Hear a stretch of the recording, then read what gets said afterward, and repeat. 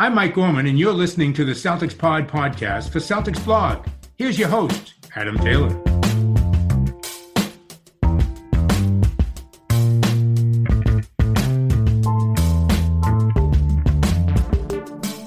What's good, y'all? Happy Friday. I'm joined by my boy, Mr. Brendan Nunes. He's chilling in the heat wave. Still hot. It's been raining here for like 6 days now. It's not even a joke anymore. I could swim to my car this morning.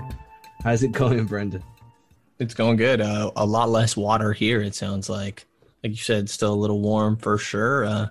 But yeah, inside in my AC conditioned apartment right now, ready to talk some basketball. Bro, I got the heating on. Like, yeah, it's you got been the heat on? Is that for days, dude. Mm-hmm. Like, it turns off while I sleep and then it turns back on the minute I wake up. I mean, like, no, since the Celtics lost, I refuse to use the heat. Oh, really? If I did that, I'd have hypothermia by now. Just unloyal. Say that again. You're a traitor for using the heat so much. Yeah, well, you know, we don't all live in Southern California or Northern California now. I guess. Fair enough. We can't all be that lucky/unlucky at the same time. Oh, really? We're a little bit of both? Well, I mean, you're in Northern California, so you're a little bit unlucky that you're not further south. You know? I'm like a neighbor to lucky. Yeah, like... There we go. You're lucky-centric, I guess. Mm-hmm. Yeah. Just from a luck exposure, a little bit of it rubs off on me. Yeah, you know, it's like being friends with a leprechaun. Like, it's cool, but you're not a leprechaun, so... Oh, so it's like covering a leprechaun rather than actually like being on the team with the leprechaun? Yeah, like a nice cheap shot, but yeah. But that's what it's both of us. It's both of us.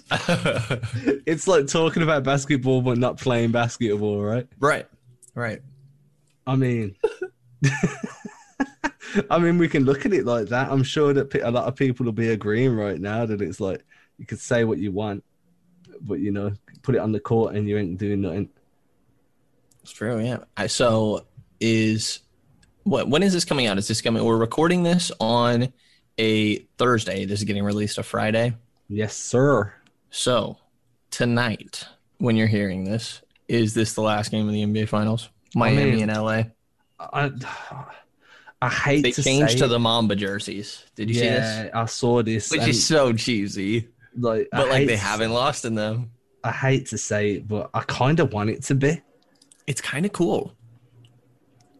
Yeah, I get it. Like, look, I kind of want it to end now because I kind of want to look forward now and start having Celtics conversations that don't revolve around Trade Hayward. Mm-hmm. I kind of don't want to see the Lakers play anymore because I feel like a traitor watching every Laker game. I'm like, what am I doing, dude?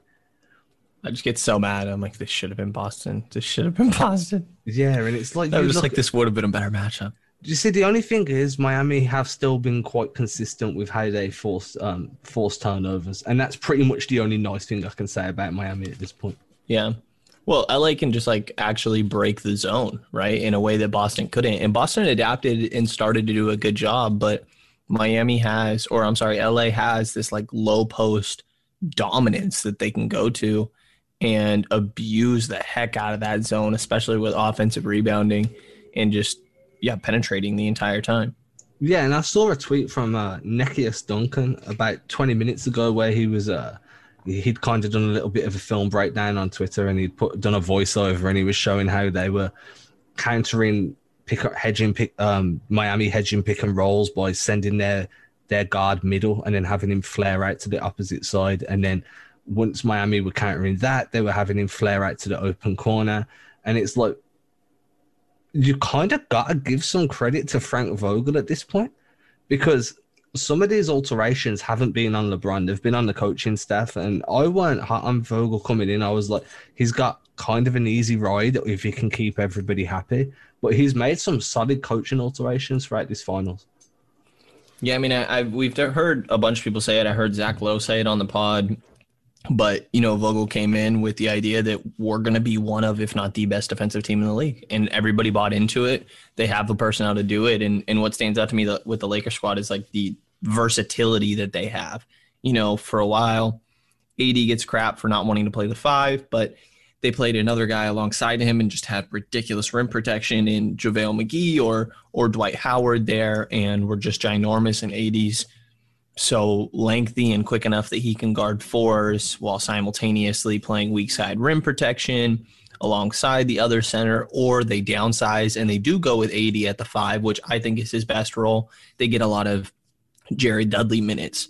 You see moments of the team being really small with, Rondo, Caruso, KCP all out there together. And then you see moments of not even running a point guard because Braun is the guy bringing the ball up the floor every time. Like, LA just has so much versatility that they can run to their lineups alongside the 2 star players, obviously, that they can adapt to a bunch of these different situations, and like being able to break Miami zone and get them to play man-to-man and then just attack Tyler Hero or Duncan Robinson every single possession.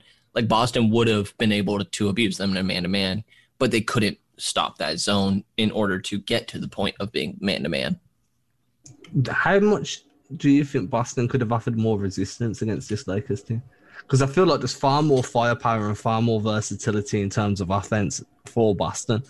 But their defense, I feel like it would have been like 140-point score per team every game, because Boston's defense against AD and the backdoor cuts that they've got, Dwight Howard running off those back down screens, those corner screens to get him free for the alley-oops, have been absolutely phenomenal. I don't know that I don't know that Boston would be able to score that much on the Lakers. Like, I think any team would really freaking struggle against that lineup. And I think that if Miami had Dragic and Bam healthy the whole series, it would probably go over about the same as I think Boston would, and that's still the Lakers winning in 6. Like, because of the injuries with Miami, I think that Boston would have put up a better fight. But if Miami was healthy, I don't think it'd be all that different. Like, there'd be a different energy to the finals because it's Lakers Celtics. And I feel like more people would care, as much as that sucks to say, for it being the finals. I think everybody's just writing it off as a Lakers win at this point. After game 1, I mean, I'll admit, like, I had totally done that, and I've been very disinterested in the finals. There'd be more hype if it was Boston, but like, I think the outcome is probably pretty close to the same. Yeah, I mean, there's just too much size in the Lakers. They've just got, and they're really, really good at using it to ridiculously devastating effect. And they just have 2 of the 5 best players in the league. I mean, that helps, right? Right. Like, it's insane. Like, yeah. Like, if the pick and roll that those 2 can run, look, man, there's that much stuff going on off ball between LeBron and AD when neither are on the ball that it just causes the defense fits. I know this is a Celtics podcast, so I don't want to stick on Lakers much longer than what we already have. But, man, I don't see, if them 2 stay together again next year, I don't see many teams being able to cause them too many problems if they just run it back. Okay, so I have a question for you. So the Lakers had an opportunity this offseason, right, to go get 1 third guy or split the money among the roster and have a little bit more depth. And it's kind of, they chose to go for the depth, obviously, and Boston's in a situation where they chose to have a top-heavy roster and lack the depth. And, Gordon's the guy that probably stands out right now. Say there's $32 million on this deal, and it's like, this isn't like a trade situation or free agents that would happen. But, for example, Gordon Hayward is making the same money as Mo Harkless, Josh Richardson, and Jeremy Grant combined. Would you rather have Gordon Hayward or those 3 role players to fill out the roster? Yeah, I've been very big on defending Hayward, especially online. But you have to take those 3 guys to fill out the roster because you're getting so much more in terms of versatility and being it. You sit Hayward, you lose everything he brings all in one go. Whereas you can plug and play a Mo Harkless and a Jeremy Grant in whenever you need to. So I think I'd take the 3 of them. And that kind of hurt Boston this year with how top-heavy they were.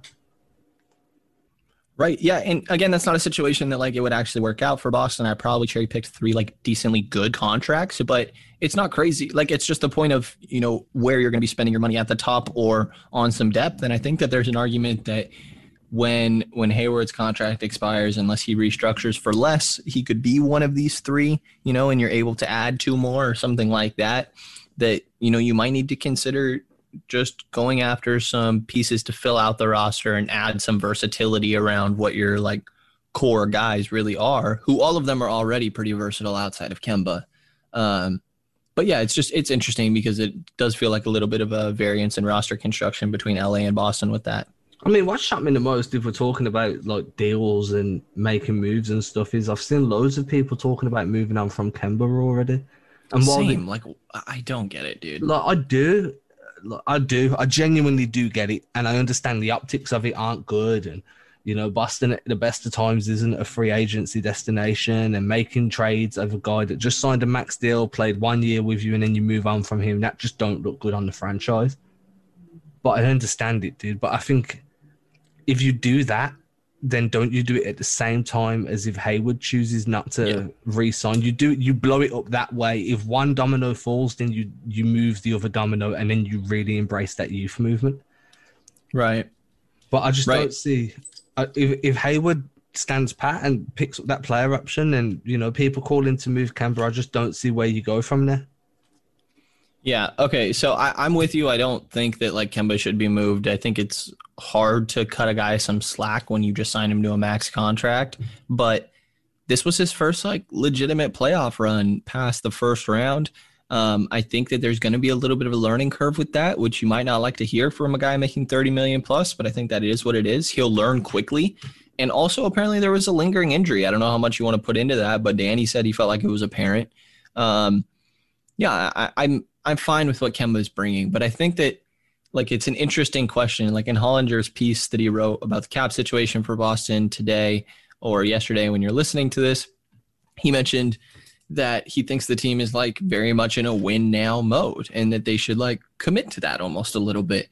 And the young guys on the roster put that in a weird position, talking about Romeo, Grant, Robert Williams, Carson Edwards, and say you were adding, I mean, you have 3 first rounders, but even if you add 2 of them, like you're committing a lot of minutes to what are going to be unproductive guys for the sake of the future. Do you think that this team should be sacrificing some of those young assets that are potential future pieces when like your best 2 guys really are like, how old, 21, 23, I think between the 2 of them. And do you commit some of the younger guys for more of a win now, or are you okay with just like, listen, we're good enough that we have a chance this year, but we also are going to be better in the future? Well, this is the thing that Danny Ainge has done since he started collecting on that draft track, that asset haul that he made from Brooklyn. He's straddled the competitive now and the building for the future line, and that's a really hard line to straddle. And he's kind of come to this offseason and everything's kind of reached ahead, right?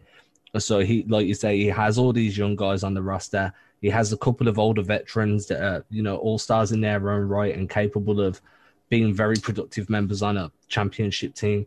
But then you have to choose. You have to choose, right? Are we going to go all in for this championship, or are we going to continue to build a young, dynamic core and a young, dynamic roster and bench so we can have sustained success like what we saw from the Warriors dynasty and what I'm assuming we'll probably see from them again next season and beyond, for a year or 2, I should say. But that's what you're kind of looking at. Like, do you want that one chip, or do you want to use your assets now and start building that dynamic dynasty and have 3 or 4 years of sustained success and sustained kind of competitiveness, instead of look at the Lakers, like if AD wins and walks, then they're not competitive again for God knows how long. It is a thin line. They're walking a really thin line, and people have different opinions. My personal opinion is I'd rather them embrace the youth movement and look to build a dynasty rather than chase one championship. I'm the same. And just because I think that you can simultaneously like be in the running for a championship if something weird happens one year. Like we saw this year, they had a real opportunity while they also had a ridiculous amount of rookie guys there. And you probably could say, you know, if they would have traded their first and one of the young guys and had a bench piece that, you know, maybe they are able to move on to the chip, but probably lose to the Lakers still. So was it really worth it? And I'll say that, like, you know, if you choose the younger route, which I also tend to be fond of, then you're really rolling the dice. Like it's a crapshoot, the lottery. Even if generally you do a good job scouting, which I think Boston does, obviously, with their two best guys being their own draft picks. They drafted them. It was acquired from Brooklyn, obviously. So I don't know, but it is a crapshoot when it comes down to it. You could completely miss on these valuable picks. And then, Tatum and Brown are not going to be a Anthony Davis and LeBron James. Neither of them are going to be that level of player, probably. I guess maybe Tatum. Brown's not going to be, right? So you need another probably Jaylen Brown level player, in my opinion, or just a great cast of role guys. But you need to hit on one more of these draft picks, right? Yeah, so this is a good thought exercise. Let's look at it both ways. If you're going to commit to youth, and you're really going to commit to youth, then what changes do you make to the roster now? Who do you look to move on from? I don't even know if you do, really. I think that you're just waiting out the Kemba and Gordon contracts right now and enjoying success. Yeah, but isn't that limiting what you can do in terms of filling out that roster because at the minute, most of the constrictions that are on the Celtics due to cap space are because a large portion of their cap is taken up by two guys that are under the assumption, if we're doing this as a thought exercise, as you're committing to youth, two of your biggest salary cap drains are in their 30s. That's not committing to youth. Yeah. So under that thought exercise, if you move on from both of them and you bring back some draft assets and some decent young guys, I'm talking, you're giving up all-stars. I don't want no trash. Right. But then if you commit to win now, then some of these rookies need to get packaged and moved.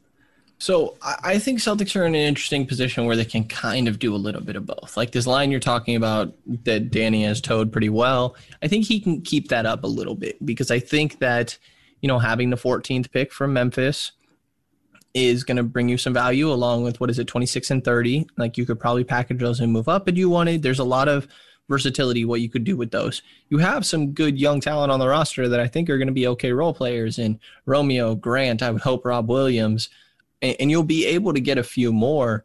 So I think that Jaylen Brown, for example, learned in a successful environment. And I think there's a crazy amount of value in that.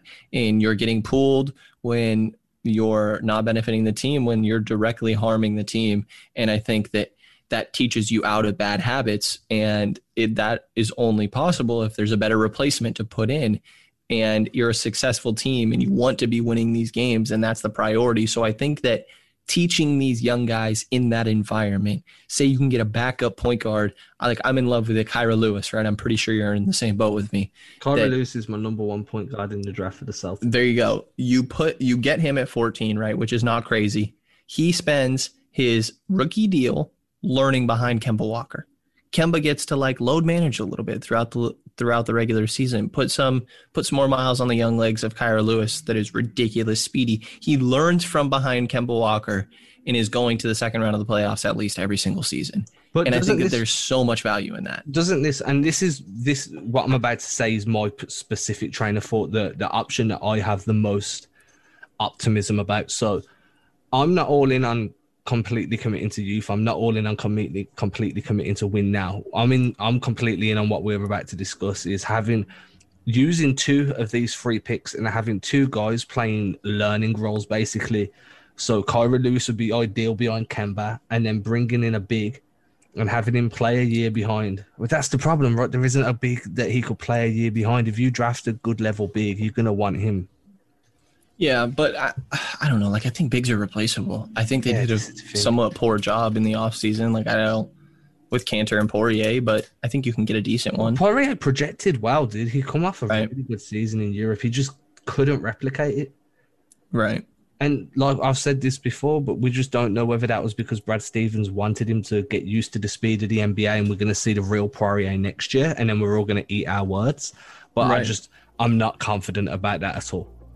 Right. Or say a Kongwu falls in the draft and all of a sudden you package 14 with a couple other things and you move up or something like that, So if you had to choose between picking up Lewis or a Kongwu, do you go a Kongwu?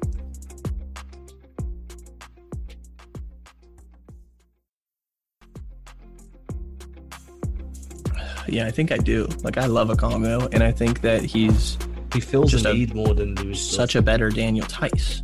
Like, such a better Daniel Tice. I think he switches ridiculously. He's a great rim protector. His offensive projection's not great, but he can play the Daniel Tice role on offense. And I mean, he won't hit the threes right now, but, Neither he Tice.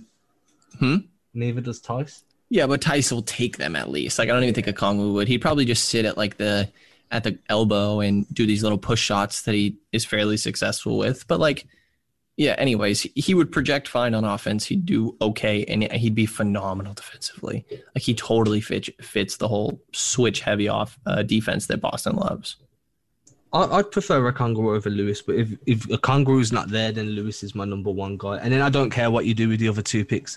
I don't care if you move out, draft and stash. I really don't mind what you do with the other two picks. If you end up with Kira Lewis at 14, do what you want. I mean, I like Tillman further down the draft in the late 20s if you pick up Tillman. Mm-hmm.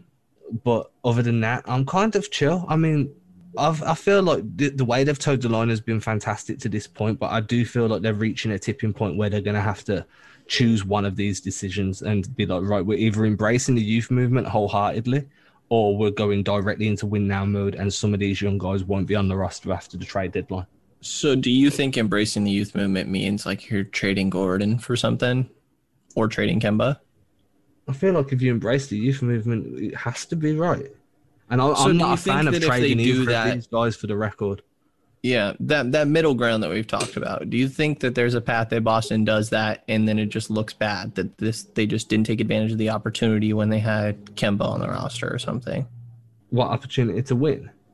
Yeah, like maybe they'd never get another player that's the caliber of Kemba Walker alongside Jalen and Jason. Like, is that a possibility if you go this like middle route? Yeah, well, no, if you're in the middle right, you don't make the trade. It's if you embrace youth that you make that trade. But yeah, there's always that risk, right? I mean, you're talking about Kemba Walker, one of the premium point guards in the league. But it just depends. If you're trading that, there's many serviceable up and coming guards that could hit that level of production.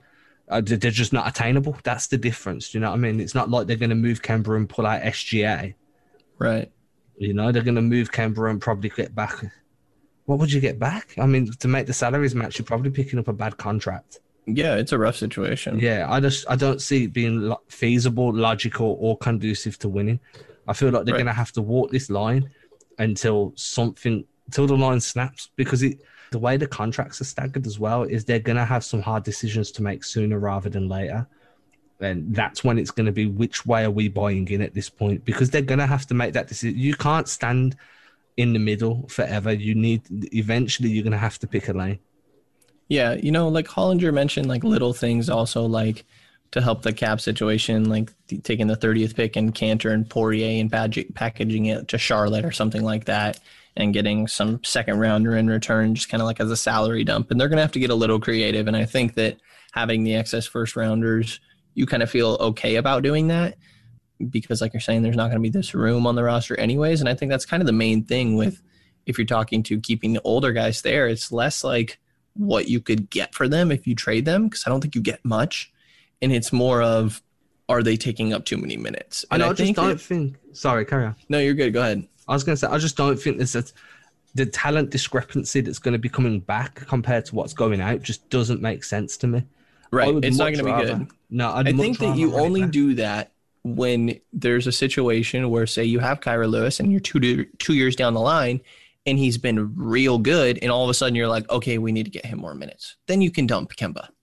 You know what I mean? Yeah, you kind of wait to see who develops. Yeah, or you don't even dump him. You just wait out the contract.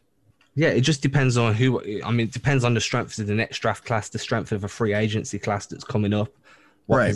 A lot of these factors will factor into any decisions made when you're dumping a guy or trading out from a guy, which is why I think that they're going to run it back with slight tweaks. And I like the way Hollinger said what one of the good things they could do is keep a roster spot open and kind of just, play hopscotch with 10-day contracts, bring a guy in, 10 days later, cut him. And you're constantly keeping that roster spot open, so it's not a roster spot on the salary books. But no matter what, they're going to pay tax. Right.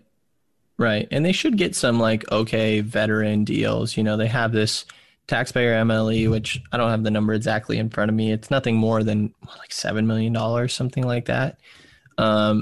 So yeah, I mean, I don't think that it's 5.7 million is how much it is.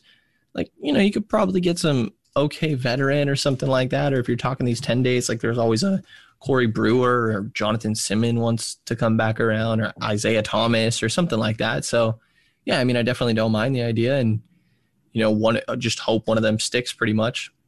What's your thoughts on Isaiah Thomas going for that hip surgery now and saying that he's been playing on one leg for the last 3 years?